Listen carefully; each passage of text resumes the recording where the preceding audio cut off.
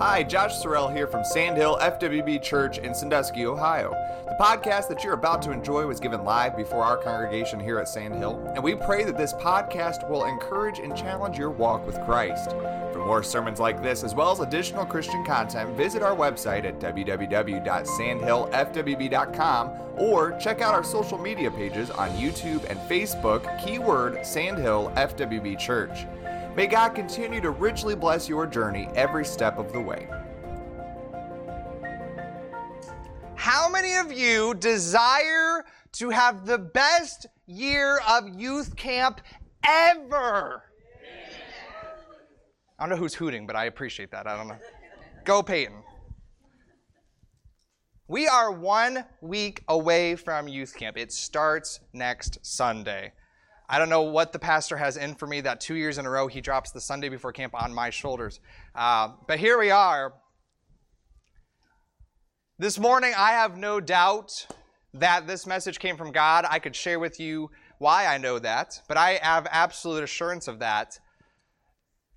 But what I also know is that, Brother Miguel's not in here, but he could attest to this. Preaching is a funny thing. You spend a lot of time asking the Lord to tell you what to preach, and you pray and you pray and pray, and then he tells you, you're like, oh, Lord, really? And this week, I have had to live this message. I've had to have this preached to me, but I have no doubt that we all need this morning. This is the question I want to ask us this morning. How many of you desire to be a happy camper? Try not to smile as you raise your hand. All right. How many of you want to be a happy camper? Amen. How many of you want your spouse to be a happy camper? Amen. How about your children? How about the kids on your team? How about the people in your prayer stations or your daycare or your kitchen? Do you want them to be happy campers this morning? Some of you are like, Lord, bring the pastor back.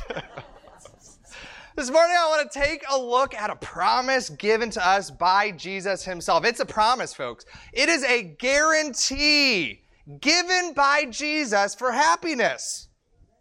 Does that interest anybody? Yeah. Jesus says, if you will do this, if you will commit your ways to this concept, I, Jesus, absolutely guarantee you will be a happy camper. Amen. So, stand with me as we read in John chapter 13. I'm going to start in verse number 1. John chapter 13.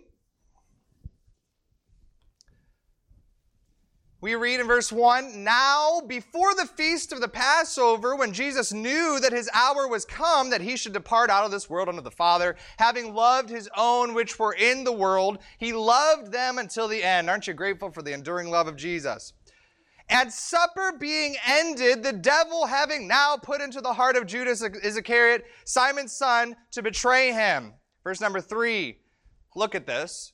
Jesus, knowing that the Father had given all things into his hand, and that he had come from God, and that he would go to God, this is what Jesus did in knowing that. Verse 4, he riseth from supper, and he laid aside his garment, and he took up a towel, and he, Jesus Christ, the Son of God, the King of kings, the Lord of lords, girded himself.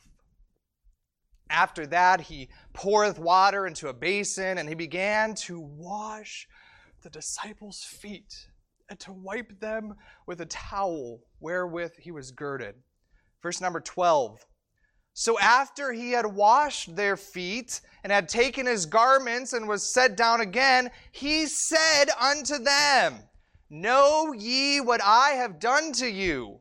Ye call me Master and Lord, you say, well, for I am so. If I then, your Lord and Master, have washed your feet, ye also ought to wash the feet of one another. For I have given you an example, that ye should do as I have done to you. Verily, verily, I say unto you, the servant is not greater than his Lord, neither he that is sent greater than he that sent him. Listen, if ye know these things, happy are ye if you do them. Would you join me in prayer this morning, church? God, as we come to you this morning, Lord, we're just so grateful and overwhelmed for your faithfulness. Lord, you are so good. But Lord, ultimately this morning, Lord, I know without a doubt that you've given this message, Lord, how you have proven that to me, and I thank you for doing that. But Lord, how I know that between these folks and your word, there stands a man here who is a great problem. And God, I just ask that you would remove him out of the way, God. I ask that you would get Josh completely out of the way, Lord, and that my hands and my feet and my heart and my mind and my mouth, God, may all that I am be accessible and available to you. God, I can do absolutely nothing without you. And so, Lord, you're going to have to do the doing this morning. Lord, it's up to you. It's not up to me if they receive this message. It's your problem, not mine, whether they hear it. It is on your shoulders, Lord, whether they understand and whether they leave changed this morning. It is not mine. And God, I say thank you for what you'll do. And I ask, Lord, for clarity this morning and that you would take control. God, you're good at what you do. And I'm thankful that we can call on you and not rely on this pitiful man that stands before us. Lord, I trust you this morning. We need you, and I say thank you. In the name of Jesus we pray. Amen. So this may be the absolute strangest text that any crazy guy could take the Sunday before camp. And yet the Lord has really been pressing this message into my life this week because, as I've already said, I've had to live it before I could teach it. But besides the crucifixion, this intimate scene that we find here in the Gospels is one of the most well-known scenes among Jesus and his disciples. Even here at this church, right? When we practice communion, it is not unusual for us to come together and to get down and to wash one another's feet. But what I want to ask us this morning is this, the same question that Jesus asked his disciples in verse number 12. Know ye what he has done? Do you understand what's going on in this verse? Do you really grasp that? Do you really comprehend what the example was that Jesus was giving to his church? Because he wasn't necessarily telling us to take up a towel. He wasn't necessarily telling us to take off one another's shoes. What was Jesus saying here? Jesus was giving us the example of the hope of happiness. In verse 3, we find the consciousness of Christ. The consciousness of Christ, number 1. John tells us in verse 3 that Jesus knew this. Jesus knew this is what he was thinking at this time. This thought is what brought on his actions. Knowing that God had given him all things, and knowing that he had come from God, and knowing he would go to God, with that on his mind, Jesus rose up to bow down. Does that blow anyone else's mind? Because of how high and holy God was, Jesus got down in a lowly posture. Jesus, God himself, in the flesh of a man, looked inward at the deity that dwelt within him, and as a result, he bowed himself down in humility. I've been in church for a long time, my whole life. And yet nearly never before have I seen believers who have the reaction that Jesus has when seeing the highness of God. By instinct, what do when we worship? When we come into the presence of God? We raise our hand. We draw attention to ourselves. We lift up our hands, not lower our hands. When we're really blessed, we'll stand to our feet, not fall to our knees. When we experience the presence of God, we get louder, not softer. When we see God bless a ministry, we point to ourselves, not away from ourselves. And yet Jesus here demonstrates a cause and effect. He demonstrates a precise, educated decision. Because he saw the highness of God, Jesus chose to lower himself. Biblically, the pastor touched on this a little bit last week, but biblically, this has always been men's reaction to the presence of God, right? We talked last week in Sunday morning service about the man named Job, right? The Bible says he was a just and upright man, and yet after he interacted with God, the Bible says that Job lowered himself. He humbled himself in the presence of God. We read of Isaiah, right? A prophet, a godly man. And yet what did he say? He said, I'm a man of unclean lips. We find Saul on Damascus Road. The Son of God comes on the road. It's a bright light. And what happens? He falls to the ground. We find Peter, James, and John up on the Mount of Transfiguration. All of a sudden, Jesus starts glowing. And what do? They fall to the ground. Every time the presence of God shows up, men's reaction has always been to bow down. And yet today we claim that our services around the world are filled with God's presence. We claim that our lives are filled with God's presence, and yet we are lacking the posture of His presence. Lowness, meekness, humility. So the uncomfortable question we have to ask this morning is this: what gives? What gives? What has happened to our humility? I heard a preacher say this. He said, one of the surest ways to know if you are not humble is if you think you are. That's about the gist of it. That is about the, maybe you've already, that's about the gist of it. If you think you're humble, chances are you are not. To be completely honest with you all, I've had a whole lot of personal introspection this week.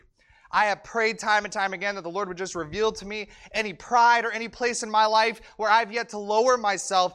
But what I've come to realize is that unfortunately we lack an understanding of what humility really is. Because humility is not thinking low of yourself. That's not humility. Because I believe here that Jesus did not bow his knee in humility. He did not wash the disciples' feet because he thought he was lesser than them. He didn't bow down to wash their feet because he thought he was a pitiful person. He didn't bow down his feet because he knew he didn't measure up. That's not why Jesus did this. Do we see that? That is not humility. Jesus was not thinking less of himself. Instead, he was thinking, listen, of himself less. Do we see the difference? He wasn't thinking less of him. He was thinking of him less. Jesus even tells them, we already read it. He says, you call me Lord, you call me Master, and that's great because I am. And yet, even though I am in that position, still I have lowered myself. Jesus is saying, I'm not looking at who I am. I'm discarding my identity. I'm discarding the prestige that I'm due. He says Jesus, he's thinking of himself less so that he could think of the disciples more. That is humility. It's easy to have a low self-esteem. That's easy.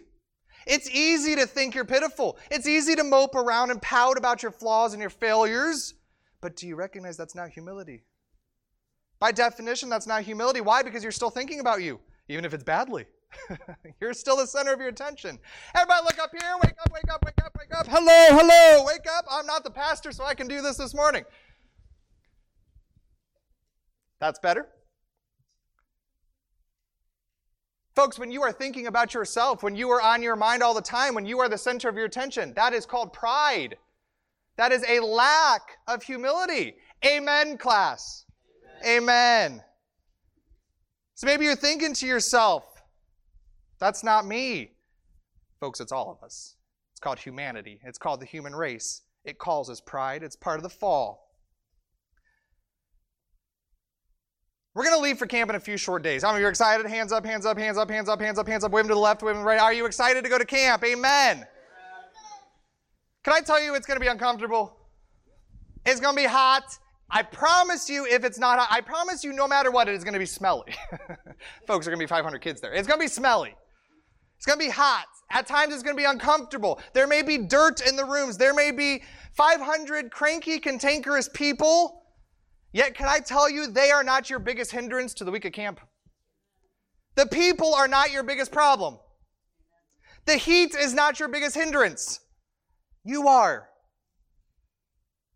If you come to camp and you're concerned about where you're going to sleep or when you're going to get to eat or when you're going to get to see this or if you're going to get asked to do that or if you don't get asked to do that, listen, the truth is you're lacking the mind of Christ. Why? Because you're thinking about yourself. He did not think about himself.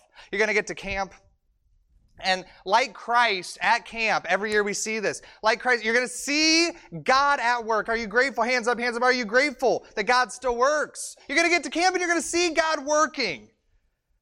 But we face a decision as we see him working. Will you, like Christ, humble yourself because of that work? Or will you leave what you've seen him do and turn back your attention to yourselves? One of my favorite passages in all the Bible, we've looked at this in Sunday school many times, is found in Philippians chapter 2. Philippians 2 verse 3 says this, Let nothing be done through strife or vainglory, but in lowliness of mind, let each esteem others better than themselves. Are Americans allowed to have that in their Bible? Is that constitutionally acceptable? Hello. We've got a whole document our government is built upon that talks about my rights, and this is saying, get rid of them.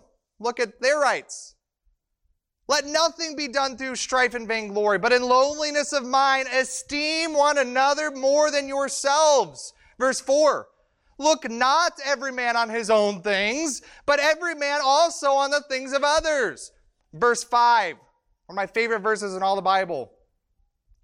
Let this mind be in you, which also was in Christ Jesus, who being in the form of God thought it not robbery to be equal with God, but made himself of no reputation, and took upon himself the form of a servant, and was made in the likeness of man, and being found in the fashion as a man, he humbled himself and became obedient unto death, even the death of the cross. Paul tells us to have a lowly mind. He says, don't look on your own things. Don't set your mind on yourself, on your needs, but instead think of yourself less. Set your mind on the things of others. Why, Paul? Why in the world would I ever want to do that? Paul says the reason is because the mind of Christ is now in you. And that's the mind he had then, and so that's the mind you should have now. 2,000 years ago, when Jesus walked upon this earth, this is just common sense, folks. When Jesus walked upon this earth, when Jesus' mind told his left foot to take a left step, guess what his left foot did? It took a left step. When Jesus' mind, here as a man on earth, told his right hand to wave, guess what his right hand did? Folks, this is not rocket science. What did his right hand do? It waved. What does that mean? The body listened to the mind of Christ. But though Jesus, the man, the flesh form named Jesus, is not here on earth now, can I tell you, his body still is. I'm looking at it. Y'all are the body of Christ. Kevin, you all are the body of Christ. What's that mean? It means that just as his head, his mind controlled his body then, his mind should control his body now. Folks, Paul says, have the mind of Christ. What does that look like, Paul? Lowliness, humility, serving others, esteeming others more than yourselves, laying down your reputation, laying down your identity. This word made here, he says, made himself of no reputation. This word made literally means emptied. Jesus was a man who emptied himself for others. Jesus literally emptied himself of his reputation, his rights, his wants, his thoughts, his word. He emptied himself on behalf of others. This has been my prayer for years. I pray this every single day of my life. Lord, give me your mind, emptied for others. Though Jesus could have sat in the perfection of heaven, though he could have been preoccupied with his own preeminence, he instead humbled himself. He emptied himself of his own reputation, of his own worth, of his own value, so that he could be filled with the greatest need of humanity. The mind of Christ is emptied for others. That is the mentality. That is the mindset of Christ. And so, folks, that should be the filter that we live our lives by. In all that we do, in every place that we go, in all that we say, we should have the mind of Christ, emptied for others. Why? Because that's how his mind worked. And we now are controlled by his mind.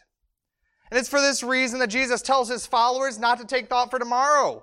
Jesus says, don't worry about what you'll eat. Don't worry about what you'll drink. Don't pack a second coat. Don't bring your change purse. Not because we're slothful, not because we don't care. But Christ is saying, don't think about yourselves. Let me think about you.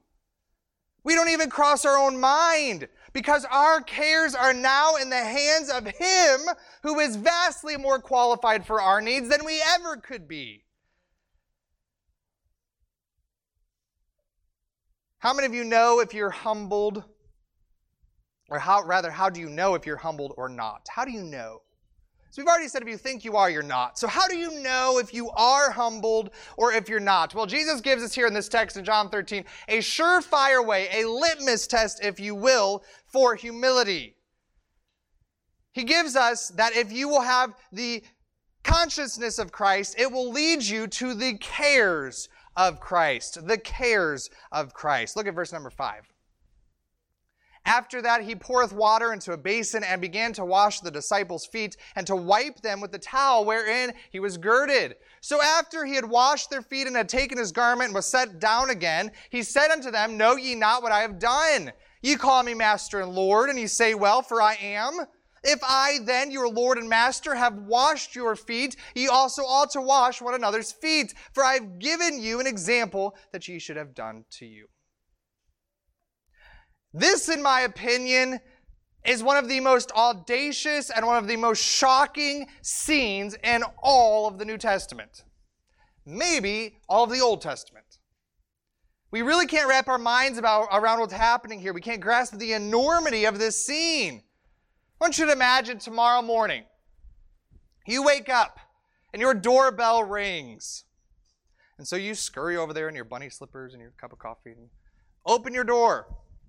And there on your front porch stands the Queen of England. And it is funny. And there she stands in her perfect little pink hat and her perfect little pink suit and her perfect little pink skirt and her perfect little pink pocketbook. There's the Queen of England on your porch. And so you're a little shocked, a little surprised. Wasn't expecting that this morning. And so you're thinking, I didn't even buy crumpets. I don't even own tea. Like, I don't know. Do I curtsy? Do I tip my what? And there stands the Queen of England on your porch. But without saying a word, she walks right past you, right inside of your house. And she walks right down your hallway. And she walks right into your bathroom. And there the Queen of England stoops down on her hands and knees. And out of her little perfect pink pocketbook, she pulls out a sponge and soap. And there, the Queen of England on her hands and her knees, she begins to scrub your toilet.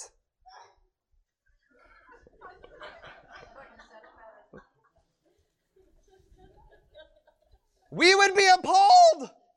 We would be totally blown away. We could not conceive this in our mind. Peyton has already showed us that's ridiculous. Why? Because of who she is. She's the Queen of England. She has no business cleaning my toilets. Amen? And yet what Christ does here is a bajillion times bigger. Hello. What Christ does here is so vastly more significant.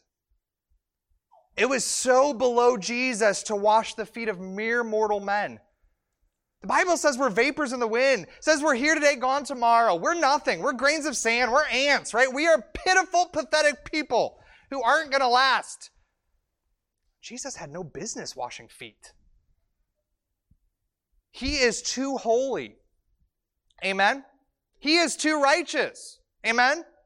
He is too mighty, too powerful to ever bow down and wash the filthy feet of these tiny, pitiful, contentious creatures that he's created. And yet, catch this, folks, he did it anyways. This is the litmus test for humility. Listen up here. If you're going to camp, you need to hear this. This is the litmus test for humility. Are you willing to do what you shouldn't have to do?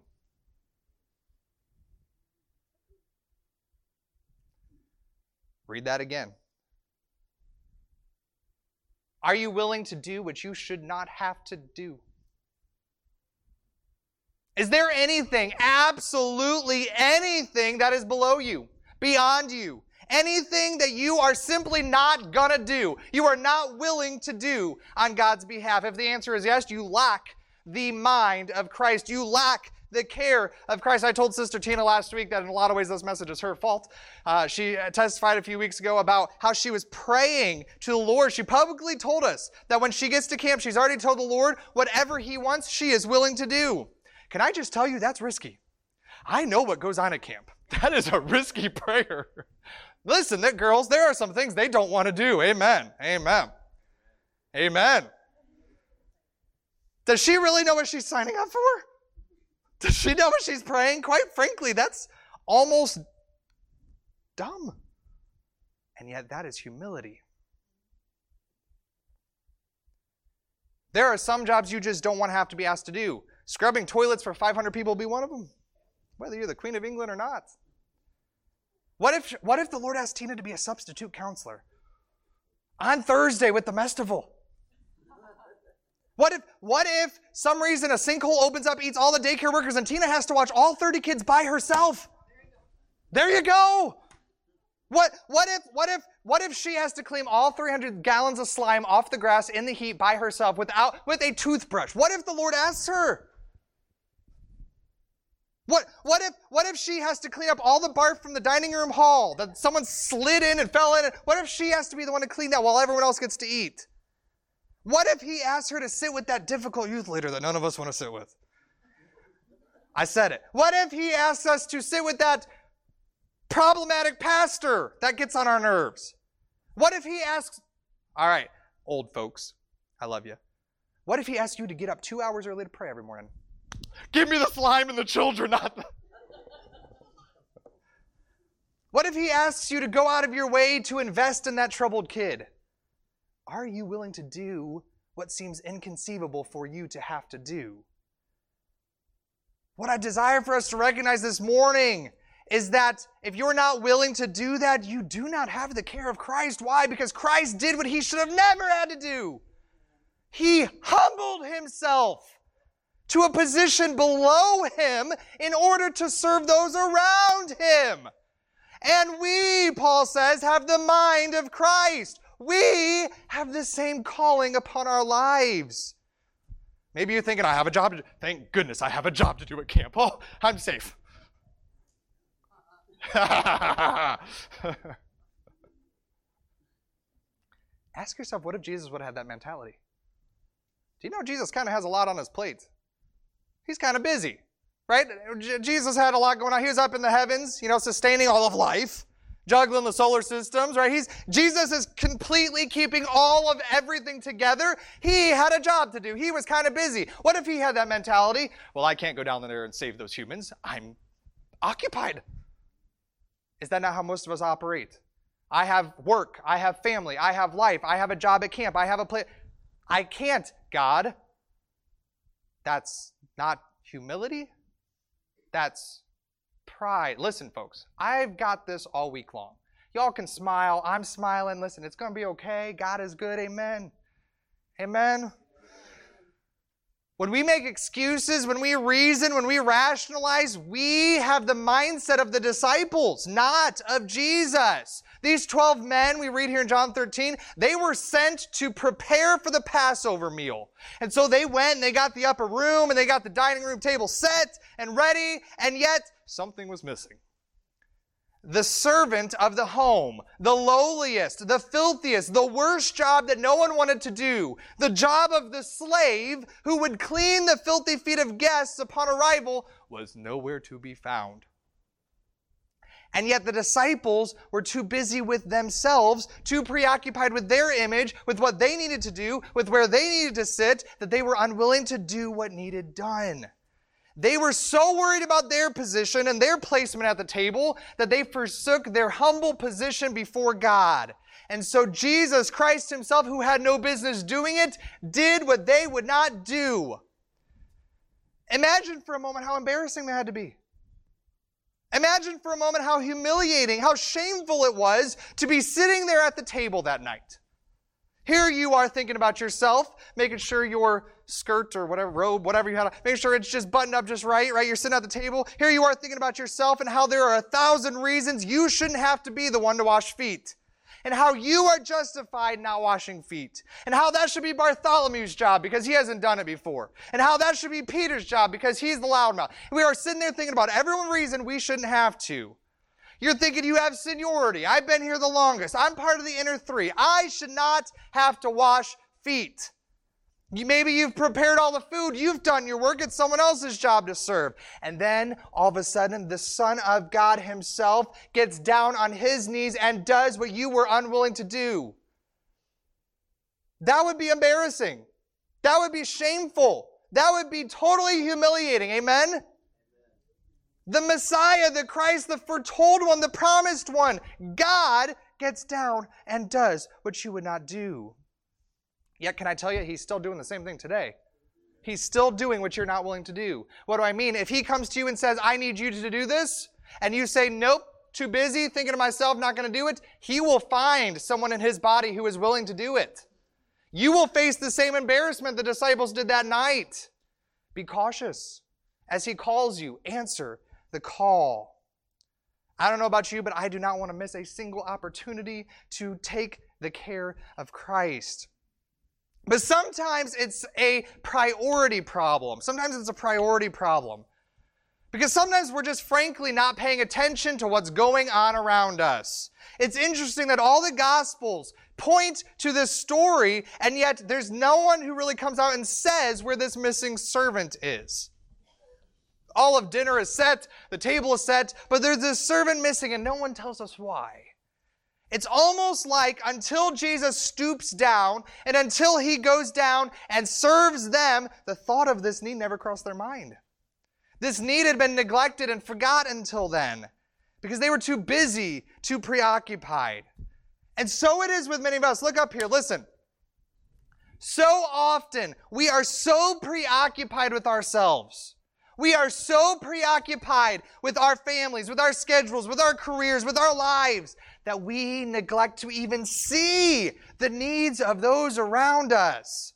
This is a painful, painful lesson I've had to learn the hard way. Listen up here. Being too busy is a pride issue.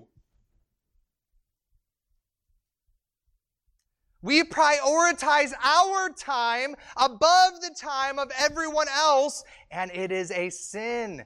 It is not like Christ. When you are too busy to see the needs that Christ sees, the lowly jobs that no one else seems to notice, you are lacking the mind of Christ. Think back all the times in the Bible that we read of Jesus doing what no one else would do. We read of him here washing feet. We read of him going ashore and cooking a meal for the disciples. We read of him embracing the little children. We read of him sitting with the rejects and the outcasts. We see him spending time with the unpopular people. Jesus met the needs that others overlooked, that others had forgotten about, that others had never noticed. Listen.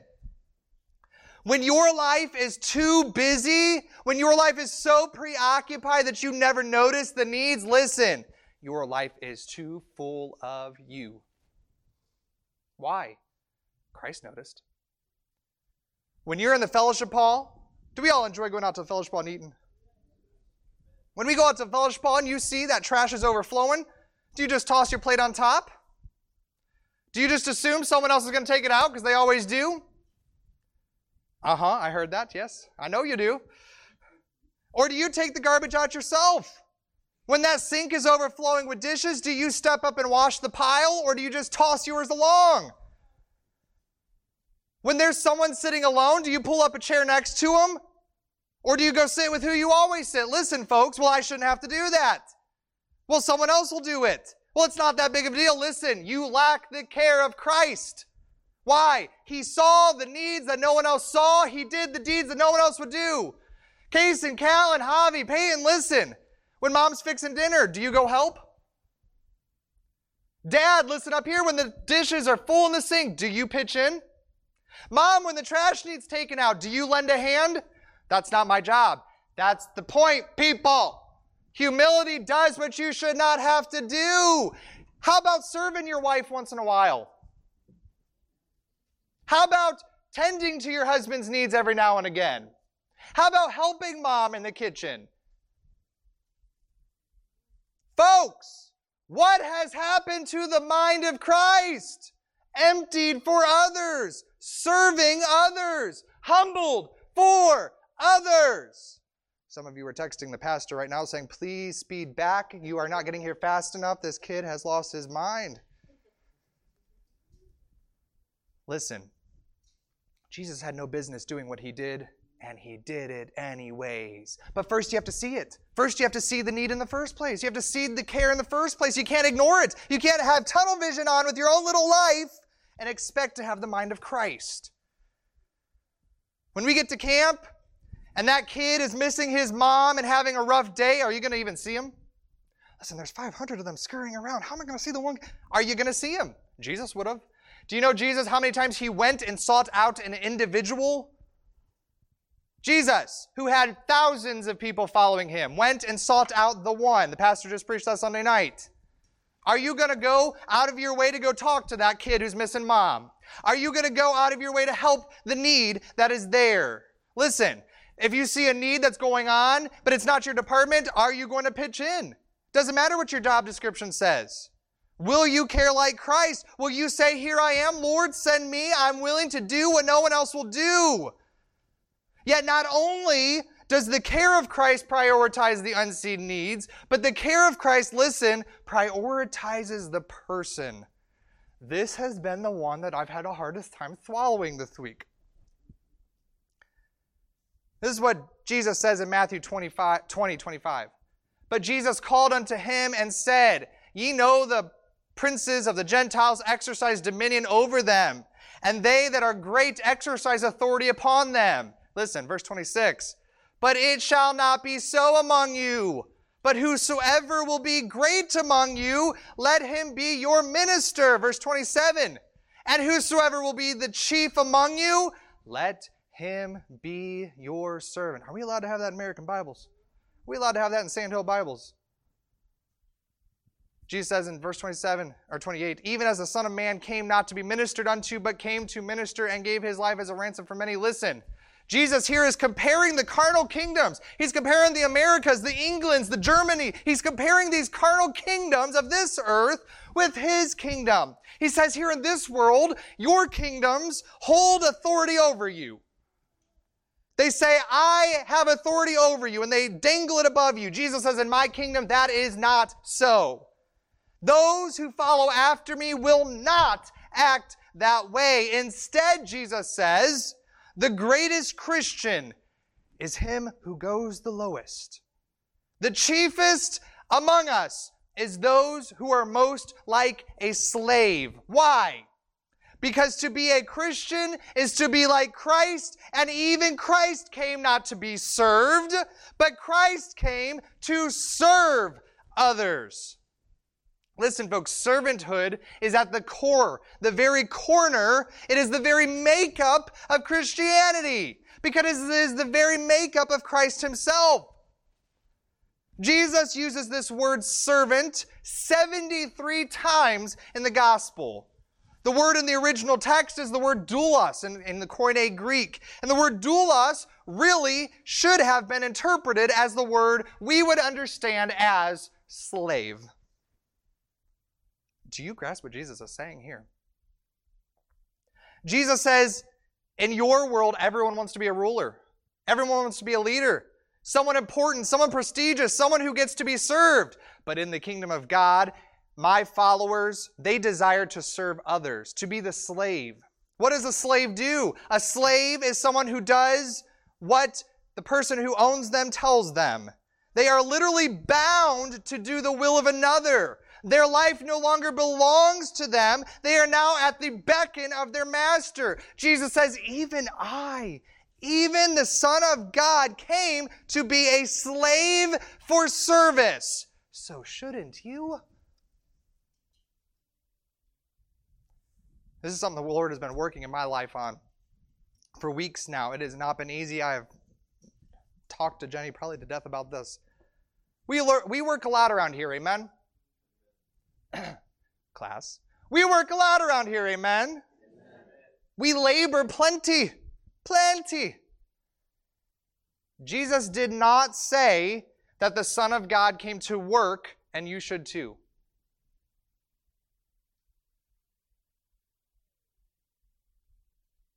He didn't say that. Jesus did not say, I came to work and so you should work. He did not say that the hardest worker among us will be the greatest in his kingdom. That is not what he said. What's the difference? Look, work focuses on the process. Serving focuses on the person. Tell me that's not Jesus' life. Maybe that doesn't mean a lot to anybody else. Maybe that was just the point for Josh Sorrell. But I can get pretty wrapped up in labor. I can get pretty wrapped up in the tasks at hand. I can get pretty wrapped up in the work that needs done. And I can easily forget all about the people I am working on behalf of. Sister Wilma, I can get so busy gluing on little ant legs onto matchsticks that I totally forget that some little boy or some little girl might come to know Jesus because of that little fire ant. I can get so caught up in preparing meals, I can get so caught up in preparing sleeping arrangements, I can get so caught up in creating teams that I totally forget the greatest need of every one of those people is Jesus Christ. I'm focusing on the process and not the person. Working and serving are not the same things, folks, and I pray we get that. We work a lot. Are we serving? If you go to camp and do whatever your packet says and you do it perfectly with precision, thank you, but you may still neglect the greatest needs of those around you. You may have worked, but you have not served. I too often lose sight of the fact that I am here to serve these people at camp. I am not here to work for them. I am here to serve them. Humbly point them to Jesus. Maybe what we need here, Brother Mark this morning was telling us about how we should have yokes stacked in the foyer, so when you come in, you put your yoke on, and I rather like that idea. But maybe what we should do instead, maybe each of us should go and we should buy a pair of shackles. And maybe every single one of us should daily wear shackles upon our wrists. And every time we look down, maybe we should realize that our life is not our own, that someone else owns us, and we have been sold into slavery of Jesus Christ. My life now belongs to Him. As Paul says, I am not the greatest among you. I identify as a slave to Christ. He is my master. And guess what? As my master, He has sent me to serve. Folks, are you serving the people around you? But not only can we have the consciousness of Christ, not only should we have the cares of Christ, if we will do that, Jesus Himself promises we can have the contentment of Christ, the contentment of Christ. Look at verse 17.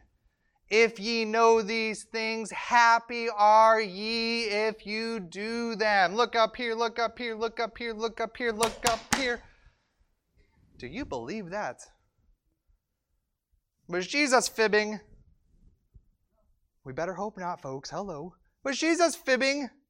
Was this a stretch? Was He using hyperbole? Was He exaggerating? Was He pulling our chain? Did Jesus mean this verse? Absolutely. So, how do you be happy? Do these things. That's what Jesus says.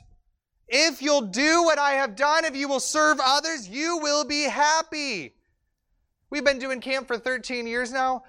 Goodness. And no doubt we have seen our fair share of unhappy campers. Amen. There are plenty of people to complain and bicker and gripe. It is not hard to find a negative Nancy or a feisty Freddie aplenty. And yet, there are very few and far between happy campers at camp. Amen. Those of you who have been there before, amen. Is there anyone who would like to come back from camp fulfilled, happy, joyful? Is there anyone who would like to come back closer to God than you went? Is there anyone who would like to come back overflowing with God's hand upon your life like never before? Jesus says if you will do this, you will be blessed. You will be guaranteed happiness if you will do it. Jesus uses this word again in Matthew 5:3. He says, "Blessed are the poor in spirit, for theirs is the kingdom of heaven." Jesus says, blessed, happy are those who are poor, those who are lowly in spirit, those who think of themselves less, theirs will be the kingdom of heaven. This is just a little bit of imagination, but imagine we get up to heaven, right, and we go up there. And after living a life of servitude, after serving others with our entire lives, Jesus looks to us and says, well done, thy good and faithful. you get the kingdom. Tosses us the keys. Is that not what he's saying here? Yours will be the kingdom. Who?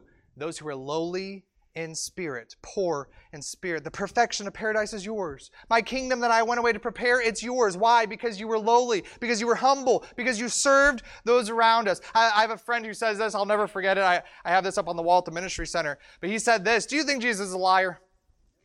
Anybody? Do you think Jesus is a liar? No.